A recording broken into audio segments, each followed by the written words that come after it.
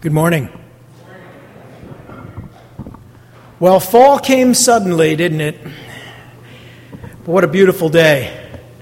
We're grateful for God's many blessings, and we're grateful for all of you and the opportunity to be together and worship together, with all the many opportunities for fellowship that will be coming up over the next few weeks. This morning we are in the book of Genesis in chapter 3. You can turn there with me. And we're in verse 20, and we've looked over the last few weeks at the deception of sin. We've looked not only at the deception of sin, we've looked at the confrontation of sin.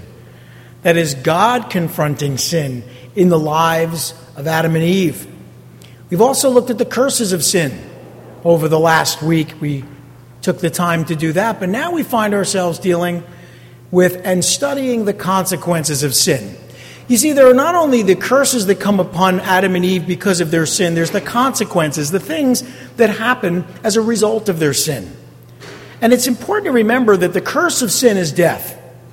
The wages of sin is death, but the gift of God is eternal life in Jesus Christ our Lord. Amen?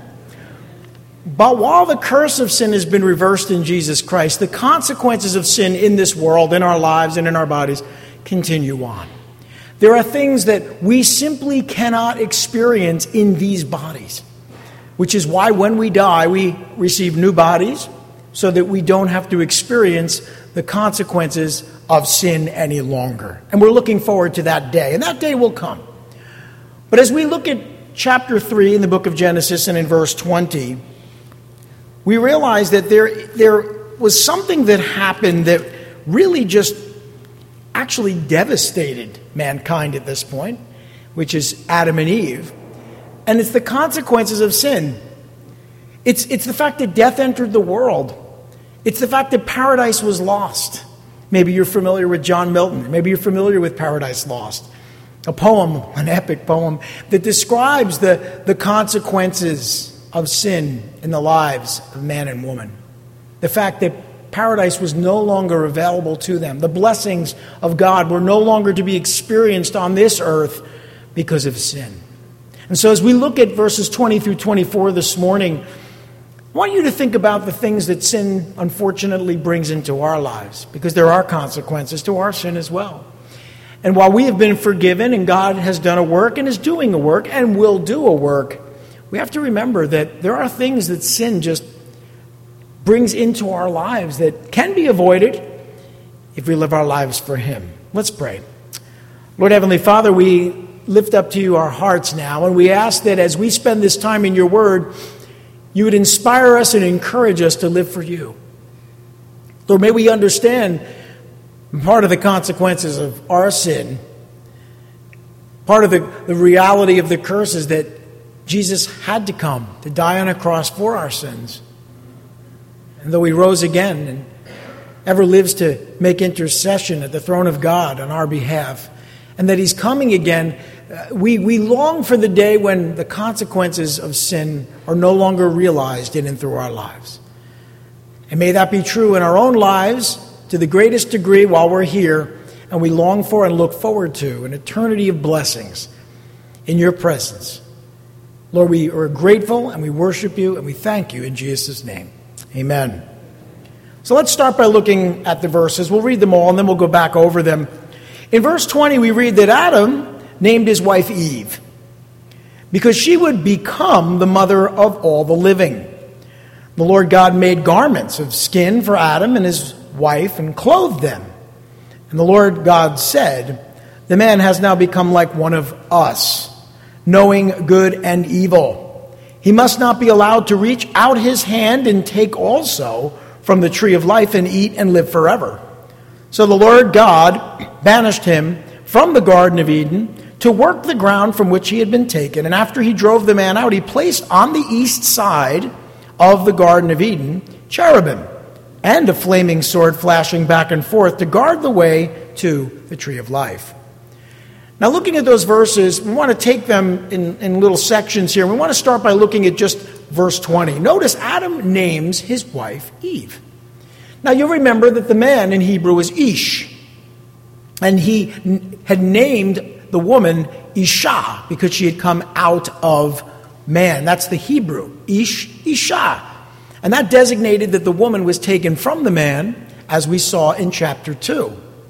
But he now gave her another name. He named her Eve, in Hebrew, Chava. It's a different name. It is meant to identify her as the mother of all the living. Now, it's interesting because you can speculate as to what would have happened had they had children before they sinned, but they didn't. All the children that Adam and Eve had were born to them after they had sinned. And so all of the living who would be born to Eve would also be sinners. And that's where we fit in, because we're descendants of Adam and Eve. We are born sinners. That is not sins that we've committed, but a sin nature that means we will experience death at some point in our lives. All of us are born with a clock running. At some point we will no longer live in the flesh. Now, Adam knew that she would eventually give birth to their descendants. He knew this. This was their command. Remember, God had commanded them. And all of their descendants would be born with their parents' sin nature. So the name Eve not only designates that she would be a mother and the mother of all the living, but that she would be the mother of a sinful race. And we acknowledge this. We recognize this.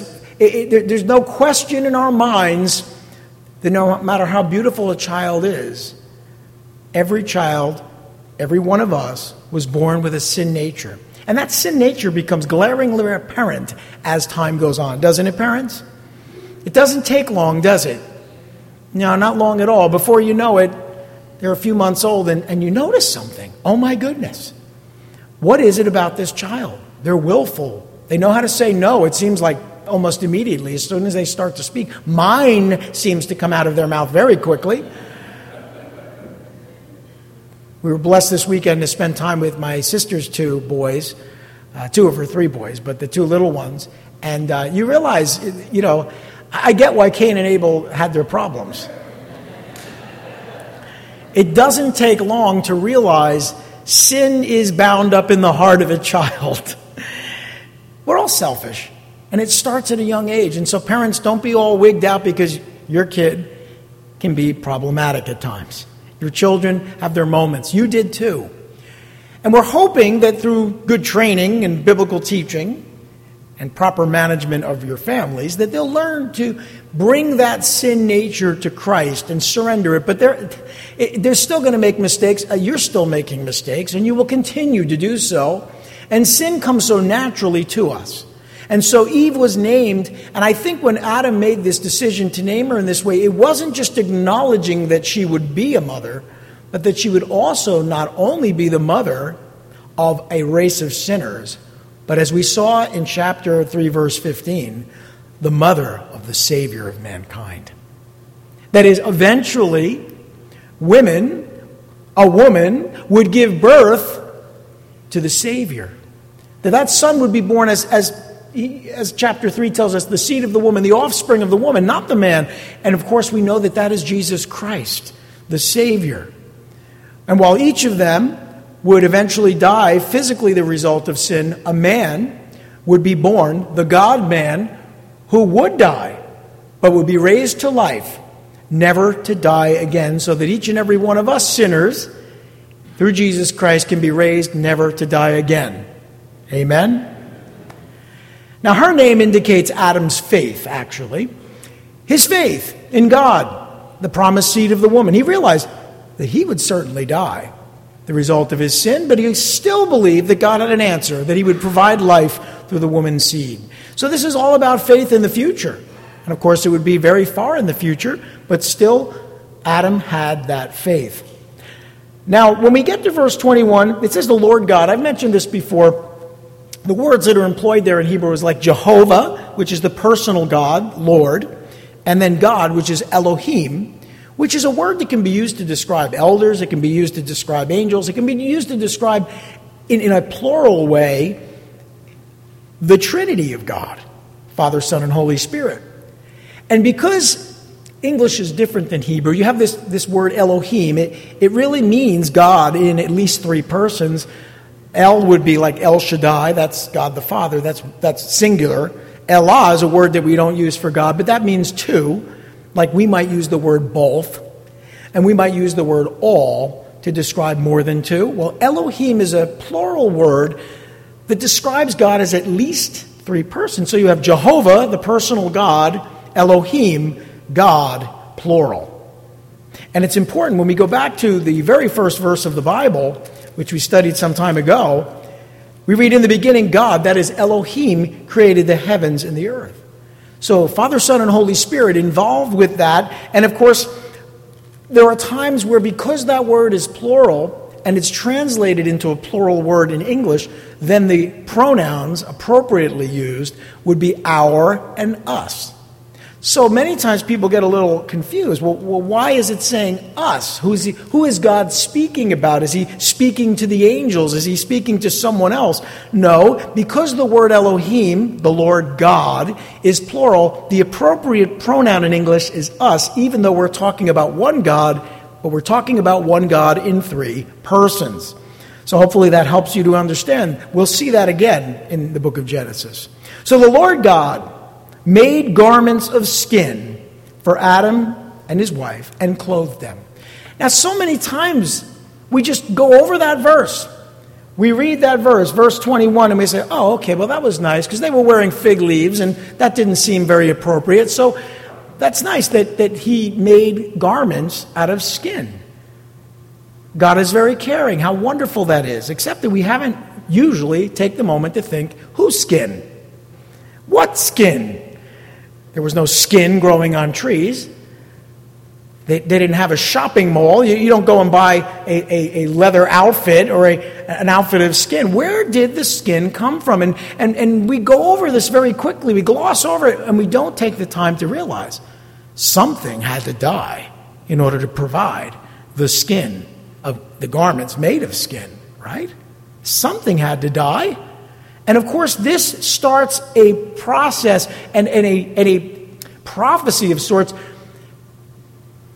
Bill mentioned it as he opened. Without the shedding of blood, there is no remission or forgiveness of sin. It's a principle not only mentioned in the book of Hebrews, but throughout the Bible, especially in the book of Leviticus. You have these animal sacrifices. Why did God do it that way? Well, first, the first animal sacrifice happened here and now in verse 21. And it was God teaching them through this animal sacrifice that an animal had to die to cover or atone for their sin. Now, ultimately, Christ would come and die once for all, the righteous for the unrighteous, to bring them to God. That would happen. But this becomes a teaching that goes through the next chapter and throughout the Bible, and then is codified in the law as Moses is given all of the rules and regulations for animal sacrifice. But remember, before the law, Abraham sacrificed animals, Noah.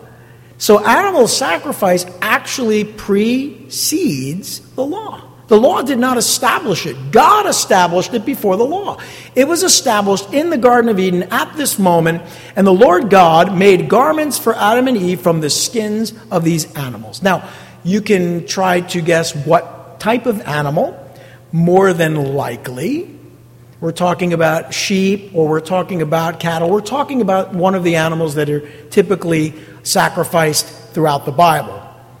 But regardless, the skins were necessary because they now knew that they were sinners and they were covering their nakedness. We'll talk a little bit about that some more this morning. So this is God establishing animal sacrifice.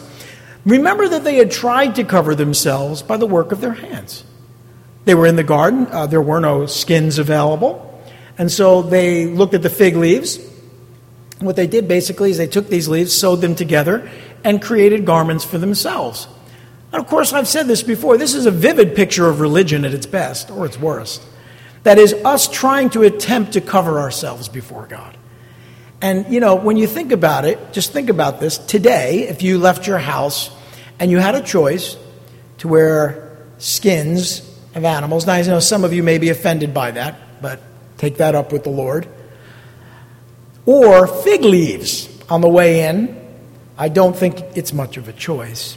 I think it's pretty obvious that one is so much better than the other. And isn't that true about a relationship with God through the blood of Christ versus the work of our own hands? See, I want you to think about the fig leaves as the work of our own hands. It was their work. They did it. I'm not sure if it was a large garment, if it covered a lot. I just know this. From what I hear, they're very itchy and scratchy. I can tell you, I like wool until I wear it. I remember I had a really nice merino wool sweater for a while. And it was great, except that if it touched my neck, I don't know, I start doing this and itch. It's really nice, but I got to wear a shirt underneath because it itches. Can you imagine what it must have been like to wear the work of their own hands, these fig leaves? Next time not too many of us have gardens with fig trees, but when I was growing up, every Italian had one. And you could tell because, again, I was growing up in the 60s and 70s, and I grew up in an Italian neighborhood where really everybody was first or second generation. And so sometimes they would actually bring their fig trees over from Europe, or they had a fig tree, and in the winter they would cover it with like a garbage bag, they'd wrap it all up, and they'd have these wonderful figs. So if you happen to have access to that, the next time you see a fig tree, maybe just touch the fig leaves and see if that's something you might want to wear. I suspect no. So that represents what we do to try to cover our own sins. It's inefficient, it's ineffective, it never really gets the job done. We have a world filled with religions. And, it's sad. Because at best, religion is man's attempt to reach God. I mean, the Jewish religion was established by God to point to Jesus Christ. And when the Jews as a people refused or rejected Jesus Christ, then that religion became a dead religion of works, fig leaves. And then since then, we've had many other religions, even religions that predated Christianity, that attempt to bring people to God. And it's sad to me, because I know some very, very good people, good in the sense that they're nice people, and they try to do good. In fact, they do good, who are involved in Buddhism. And Buddhism teaches some very wonderful principles. It really does. If you look at the things that Buddhists try to accomplish, it's fig leaves, but they try to accomplish things that actually we would probably agree with. And in Islam, there's an extremist wing, obviously, and there are those that are not so extremist, who actually, if you broke down what they live and what they believe, you'd find something out. We have more in common with many of them than we do with those in the world. Because morally, a lot of what they teach and believe, we can agree with. And of course, not all, because you see these terrorists who have taken, unfortunately, a religion that does teach the things that they are practicing. That's one of the things to remember. I've heard people say, well, we're all serving the same God. Listen, we're not. We're not. First of all, Jews have rejected Jesus Christ. Okay? I don't say that to be disparaging of Jewish people. They do worship the same God, Jehovah God, but they have rejected Jesus Christ. Islam worships a God that looks nothing like the God of the Jews or Christians or Jesus Christ. Okay? If you're familiar with the Quran, you'll find out that their scriptures actually, if taken literally, teach them to do the things that they're doing in the Middle East. Now, I don't say that all Muslims do that. I've had some very close friends who are Muslims who would never do those things. Sadly, there are many within the world who believe that when they're killing Christians and Jews, they're actually serving God. See, that's what religion will get you. It will bring you to a place where you're trying to cover yourself with fig leaves, the work of your hands, and all it will ultimately end up in is you proving to the world that you're a sinner. And then we have Christians who don't understand that it's not by the work of their hands that they're saved, but it's through the blood of Jesus Christ. And there are many denominations and sects of Christianity that teach you must do in order to be close to God. You have to do this or do that, or don't do that, and don't do this. And the sad thing is there are so many people who may even believe in the truth of the Bible, but they're legalists in the sense that they're attempting to try to please God through dead works. And that, you can put that on par with a false religion in many ways. Okay, they believe in the right God, the true God of the Bible, but the way they're serving him, we'll see when we get to this next week, it's Cain and Abel. Cain, who wants to worship God by the work of his hands, and Abel, who understands you have to sacrifice of the flock. A lamb, the Lamb of God, had to die. And so as we look at all that religion has to offer us, let's be honest with ourselves, and let's just take a moment and think this through. The terrorists of today may be coming from Islam, but the terrorists of 1,500 years came from Christianity. You need only read enough history to find out that is true. All right? Let's be honest about that. Now, I don't say that they were Christians, but Pope Innocent III put to death 70,000 people on one day, and that's just one example. The Albigenses, the Waldenses, these were groups of people that believed like we did. Constantine tried to destroy the Donatists. They were people that believed like we did. So religion, even if it comes out of Christianity, is a very dangerous thing. And there are many people who haven't come to Christ because they look and they say, I want no part of religion. And I always love to tell them, I'm the least religious person you'll ever meet. And they look at me like, how could that be true? You're a pastor. You read your Bible all the time. Yeah, because I don't sow fig leaves. I look to the blood sacrifice. And I take no credit, nor do I try to achieve anything in my flesh.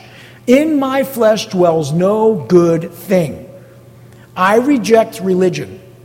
I reject it. I always have. I reject it because it brings terrorism.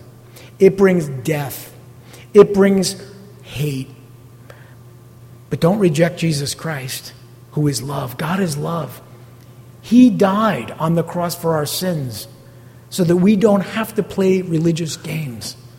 So yes, you're in a church, and yes, technically Christianity is a religion, but it really isn't. It's a relationship with God through the person of Jesus Christ, who died on the cross for your sins and rose again on the third day and is coming again to judge the living and the dead. Amen. That's a good truth, isn't it? But what about the animals? I know some of you have pets and some of you love animals, and you're thinking that doesn't seem fair, and it's really not. But it wasn't fair that Jesus Christ had to die either.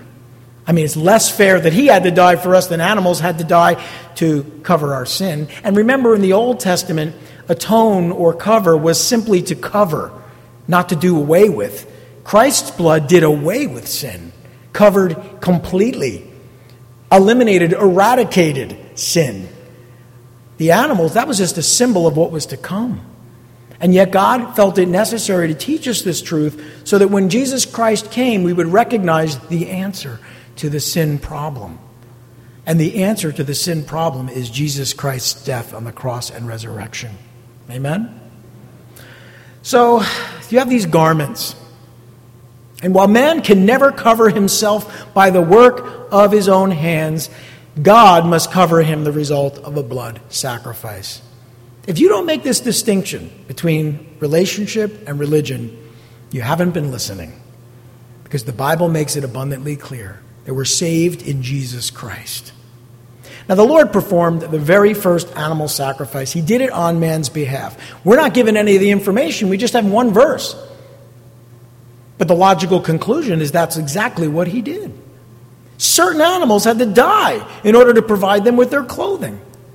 Animals today, this wasn't the case then. At the time, man was a vegetarian. After the flood, that changed. And God commanded them to eat meat. Thank you, Lord. I'll remember that the next time I'm at a churrascaria, Thank you, Lord. But before that happened, man was a vegetarian, but animals still had to die. These were the first animals to suffer death. Nothing had died before this. This is the result of man's sin.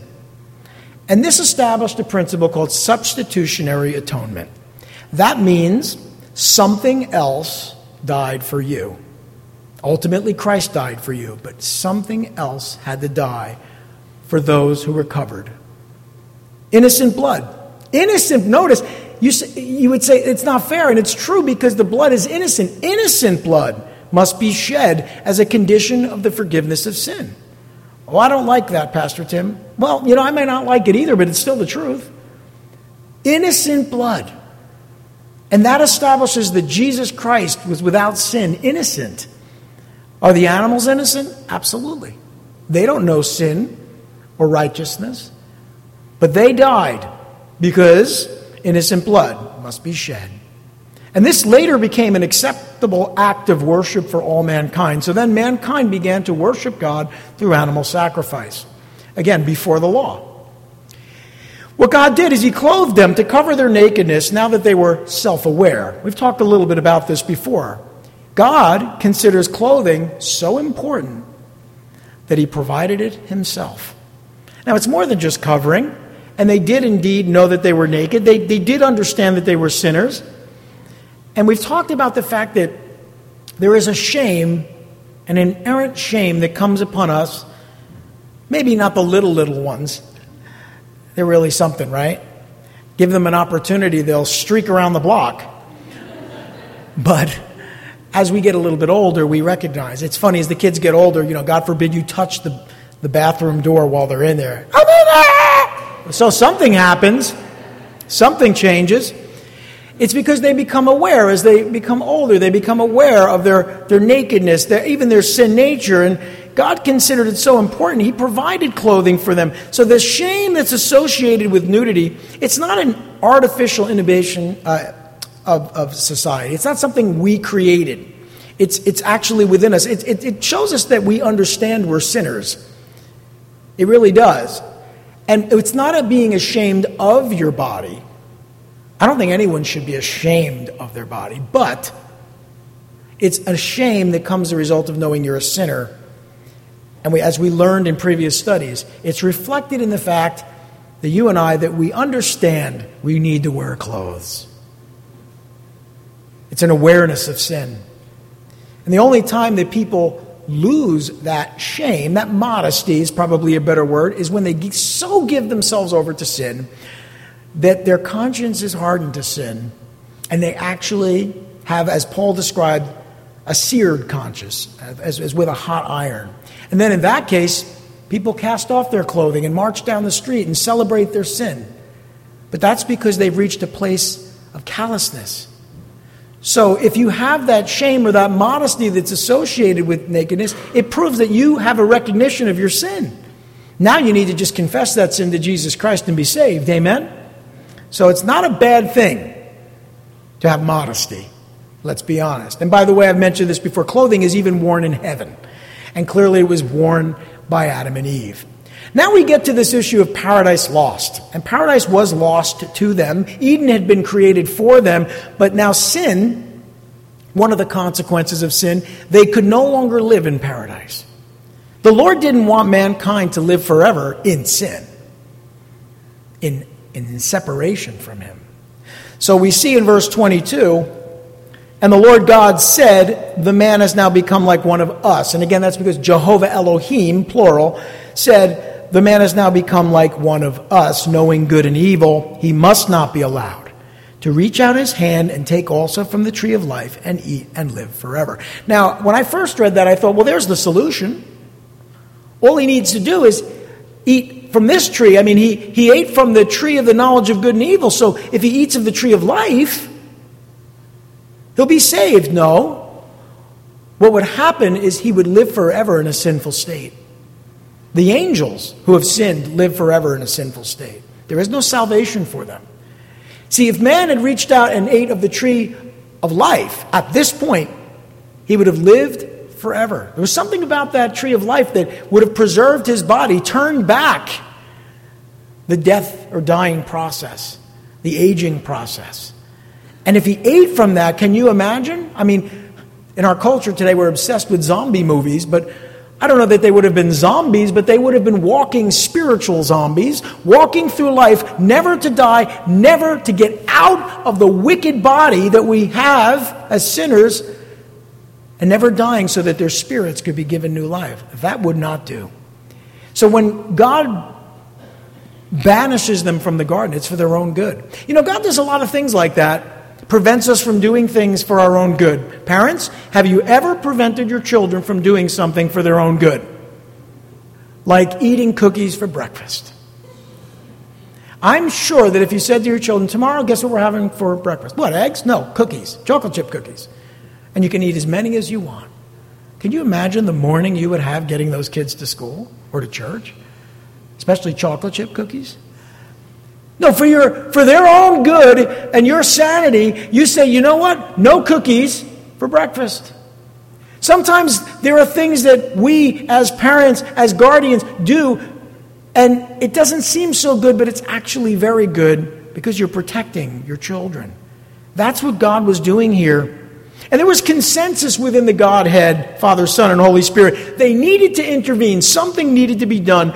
He acknowledged that man was now aware of the knowledge of good and evil. You see that? He only knew good, but now he knows good and evil.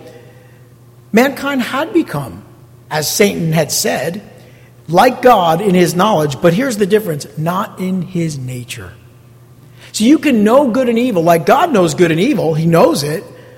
But his nature is that he doesn't do any evil. He only does good. God is good. Amen? So, here's the problem, and we've mentioned this before. Unlike God, man and woman would know good, but they would never have the power to do good. They would know it, but not have the power to do it. And unlike God, they would know evil without the power to avoid it. That's a problem, and it needed to be solved. And it has been solved in the person of Jesus Christ. God realized that man could still avoid physical death through the tree of life. But God loved mankind far too much to ever allow this to happen. Death was necessary for salvation for mankind. Living with the consequences of sin for all eternity is what we call hell. Man would have had a living hell. Because that's what living with the consequences of sin for all eternity would be, hell. So God didn't want man and woman to live in hell on earth. So he intervened. His plan, of course, we know this, was to save them from sin's penalty through the woman's seed, the Savior, Jesus Christ. By the way, when we get to the book of Revelation, we see that the fruit of the tree of life is freely available in eternity. And the reason that's the case is because at that point, we will, all of us will, have resurrected bodies, perfect bodies, and therefore the tree of life will not affect us negatively. But at this point, it would have. And so, they had to be separated from the garden. They couldn't eat from that tree. And the Lord prevented mankind from living forever in sin and separation from him, as we read in verses 23 through 24. So the Lord God, Jehovah Elohim, banished him from the Garden of Eden to work the ground from which he had been taken. And after he drove the man out, he placed on the east side of the Garden of Eden cherubim and a flaming sword flashing back and forth to guard the way to the tree of life. Notice, to guard the way to the tree of life. You see, that's to prevent them from getting to the tree of life. To keep them from living forever in sin. He banished man from the garden. And this is the result of the curse. Man clearly had no desire to abandon God's abundant blessings, so he would be forced to cultivate fields and plant crops in order to eat. That was part of the curse. And of course, he would eventually die and return to the dust of the ground. That was necessary. If Jesus didn't die, could he have been raised to life? Think it through. If Jesus didn't die, as he said, as a seed must be put in the ground, it has to be put in the ground in order to burst forth with life. Jesus had to die in order to bring life to mankind. Man has to die in order to be raised to eternal life. And so now we understand why they were banished. Why was paradise lost? That paradise might be realized in all eternity, or for all eternity. And so he restricted man's access to the tree of life, and he did so within the Garden of Eden. Now, I mentioned this before. After the flood, wherever the Garden of Eden was destroyed. So if you were to go looking for the Garden of Eden, you couldn't find it because the earth has been completely changed. Wherever it is, wherever it was, there's no way we could possibly know.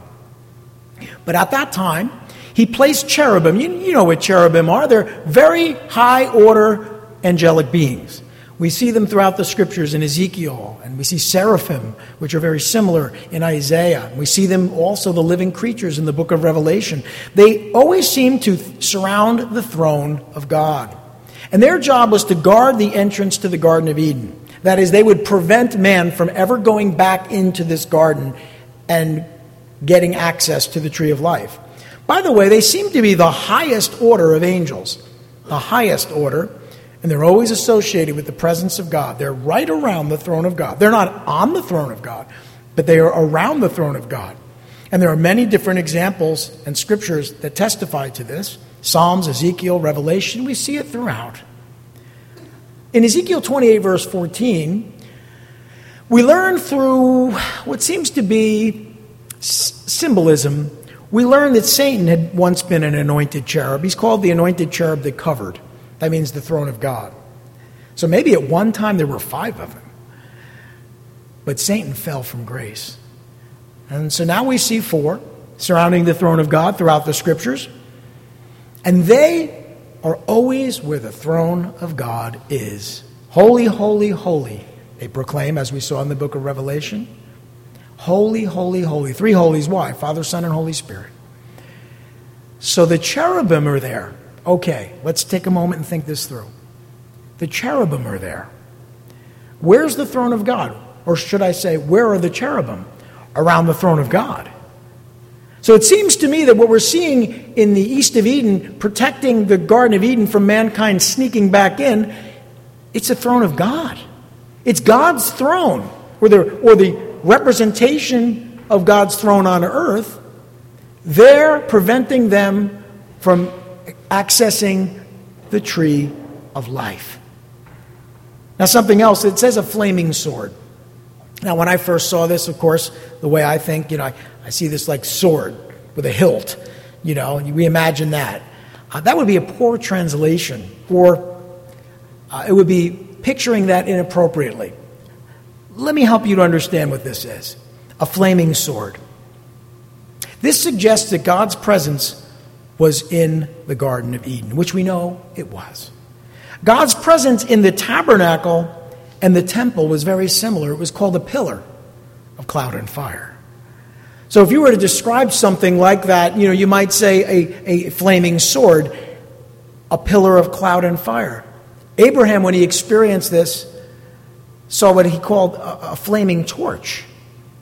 You see, when the presence of God is experienced by mankind, there is this Shekinah glory of God that shows up in the wilderness, over the tabernacle, also over the temple when Solomon dedicates the temple. That Shekinah glory of God protected the Israelites as they crossed the Red Sea, and they were being chased by the Egyptians. It stood between the Israelites and the Egyptians as they crossed over.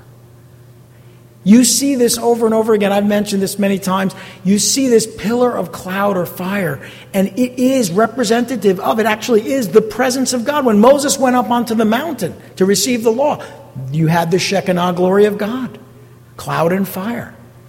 So as I look at this, it's not so much that there was a sword there. I think it's just a word to try to describe what was there. It's a flaming pillar. It's something that represents, or is actually, the presence of God. So you have the presence of God, the throne of God, surrounded by the cherubim, which is a consistent picture within Scripture, right at the entrance to paradise. And that just goes to show all of us how serious God was about saving mankind and not allowing man to destroy himself and sentence himself to an eternity of living in sin. Amen? I hope that helps you to see this for what it is. But what we do know, the entrance to the Garden of Eden more than likely became their temple. It became their place of worship. We see later on in the next chapter they would bring or at least Abel brought his sacrifices before God. They didn't have a temple, so where did they do these things? Well, it's logical to assume that all of the worship that took place, the worship of God by mankind at that time, this is before the flood, took place right there at the entrance to paradise. They couldn't enter in, but they could come before the throne of God with an animal sacrifice to worship God in his presence, the throne of God. Now, why is that important? Because that same picture follows us all the way through the entire Bible. In the Old Testament, they created, as God ordained, a tabernacle. And what was the Holy of Holies in that tabernacle like? Well, you had the Shekinah glory of God, you had the Ark of the Covenant, and on top of the Ark was the cherubim, the mercy seat, the cherubim. And the cherubim were even carved onto the walls or embroidered into the cloth. They were there. You see, it's representative of the throne of God, which is what I believe Adam and Eve actually saw. And then, of course, later in the temple, the same is true. Oh, and then we find something out. We find out that when Jesus Christ came, he established our access to the Heavenly Father by his death and resurrection. Now, the symbolism follows straight through the Old Testament into the New Testament. And of course, the presence of God that we experience today through the power of the Holy Spirit, it isn't a pillar of fire and cloud. We don't see the cherubim. But wait a minute, let's just stop a moment. That moment of the resurrection of Jesus Christ, the picture as is described by the gospel writers is very interesting. It's a very interesting picture. Because as you consider what it must have looked like to those approaching the empty tomb, it says they looked in there and they saw the sepulchre. It would have been like a table where the body of Jesus was. And of course, he is not there. He is risen. He's risen indeed. But what was at the head of each side of that altar of sacrifice, if you will, the place where they laid the body of Jesus? We're told that there was an angel on each side. It becomes a very interesting picture of the throne of God in the sense that you have the, not cherubim, but you have the angels. And you have the place where Christ bled and died. Well, he bled on the cross and was carried there and buried in the tomb, but he rose from the dead. And so every time we see a picture of the throne of God, it comes back to Jesus Christ. It always does. And the picture of Jesus at the resurrection points us, at least symbolically, to the throne of God and the presence of God. As God has made a way where there was no way. Oh, we still worship at the entrance to paradise. We still worship at the empty tomb. We still worship at the place where we recognize that Christ died for our sins. You know, almost every church has an altar. See behind me? Now, we don't use that altar. It's symbolic of the death of Jesus Christ, who died. They would build altars to have animal sacrifice. And some churches, they receive the communion and they kind of prepare the communion on the altar. Sometimes it's symbolic, sometimes it's a little bit more than that. But never forget the altar. Never forget the picture of the risen Christ in the empty tomb. The altar is the place where Christ died for our sins. And because he died, we have access. Remember what happened in that temple in the Holy of Holies in Jerusalem when Christ died on the cross? We're told that the veil in the temple, which was really more of a curtain, was rent from top to bottom. It was an earthquake, and it rent from top to bottom. And at that point, mankind had access to the holy presence of God through the death of Jesus Christ. So the picture of worship in the presence of God always points to Jesus in one way or another. And we, like Adam and Eve, worship before the throne of God. And well, what does the pillar of fire or the flaming sword represent? Oh, his glory. The kabod, or the weight of God, or the Shekinah glory of God. And the cherubim, well, they surround the throne of God. And as we get to the last book of the Bible, which we studied before we studied this, the first book of the Bible, we learn that in the presence of heaven, the cherubim surround the throne of God. But guess what? We surround them. We are so near to the throne of God. In fact, I got one for you. Jesus even promised that if you overcome, you can sit with him on his throne. We have access to the throne of God. for all eternity through the person of Jesus Christ. Amen? Let's pray. Oh Lord, Heavenly Father, there's so much that we have received through you sending your Son Jesus to die in our place. They were banished, were welcomed in. They could look at the throne, but they couldn't enter in. We can come boldly before your throne of grace for help in our time of need, for mercy. Because of your grace, we have access where they did not. Because of Jesus Christ's death on the cross and resurrection, we can spend an eternity in your presence. You've welcomed us in. Paradise has been restored for all eternity.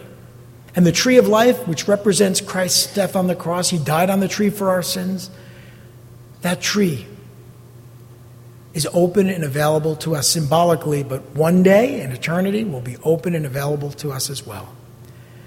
Lord, you had a way. You made a way where there was no way. You're the way, the truth, and the life. No one comes to the Father but by you. And all religion can do is attempt and fail to restore paradise. But paradise has been restored to us, for you said to the thief on the cross, today you will be with me in paradise. Oh, Lord God, we have so much to be thankful for. We worship you. We are grateful that you have restored us through the blood of Christ. We thank you in Jesus' name. Amen. Is God good?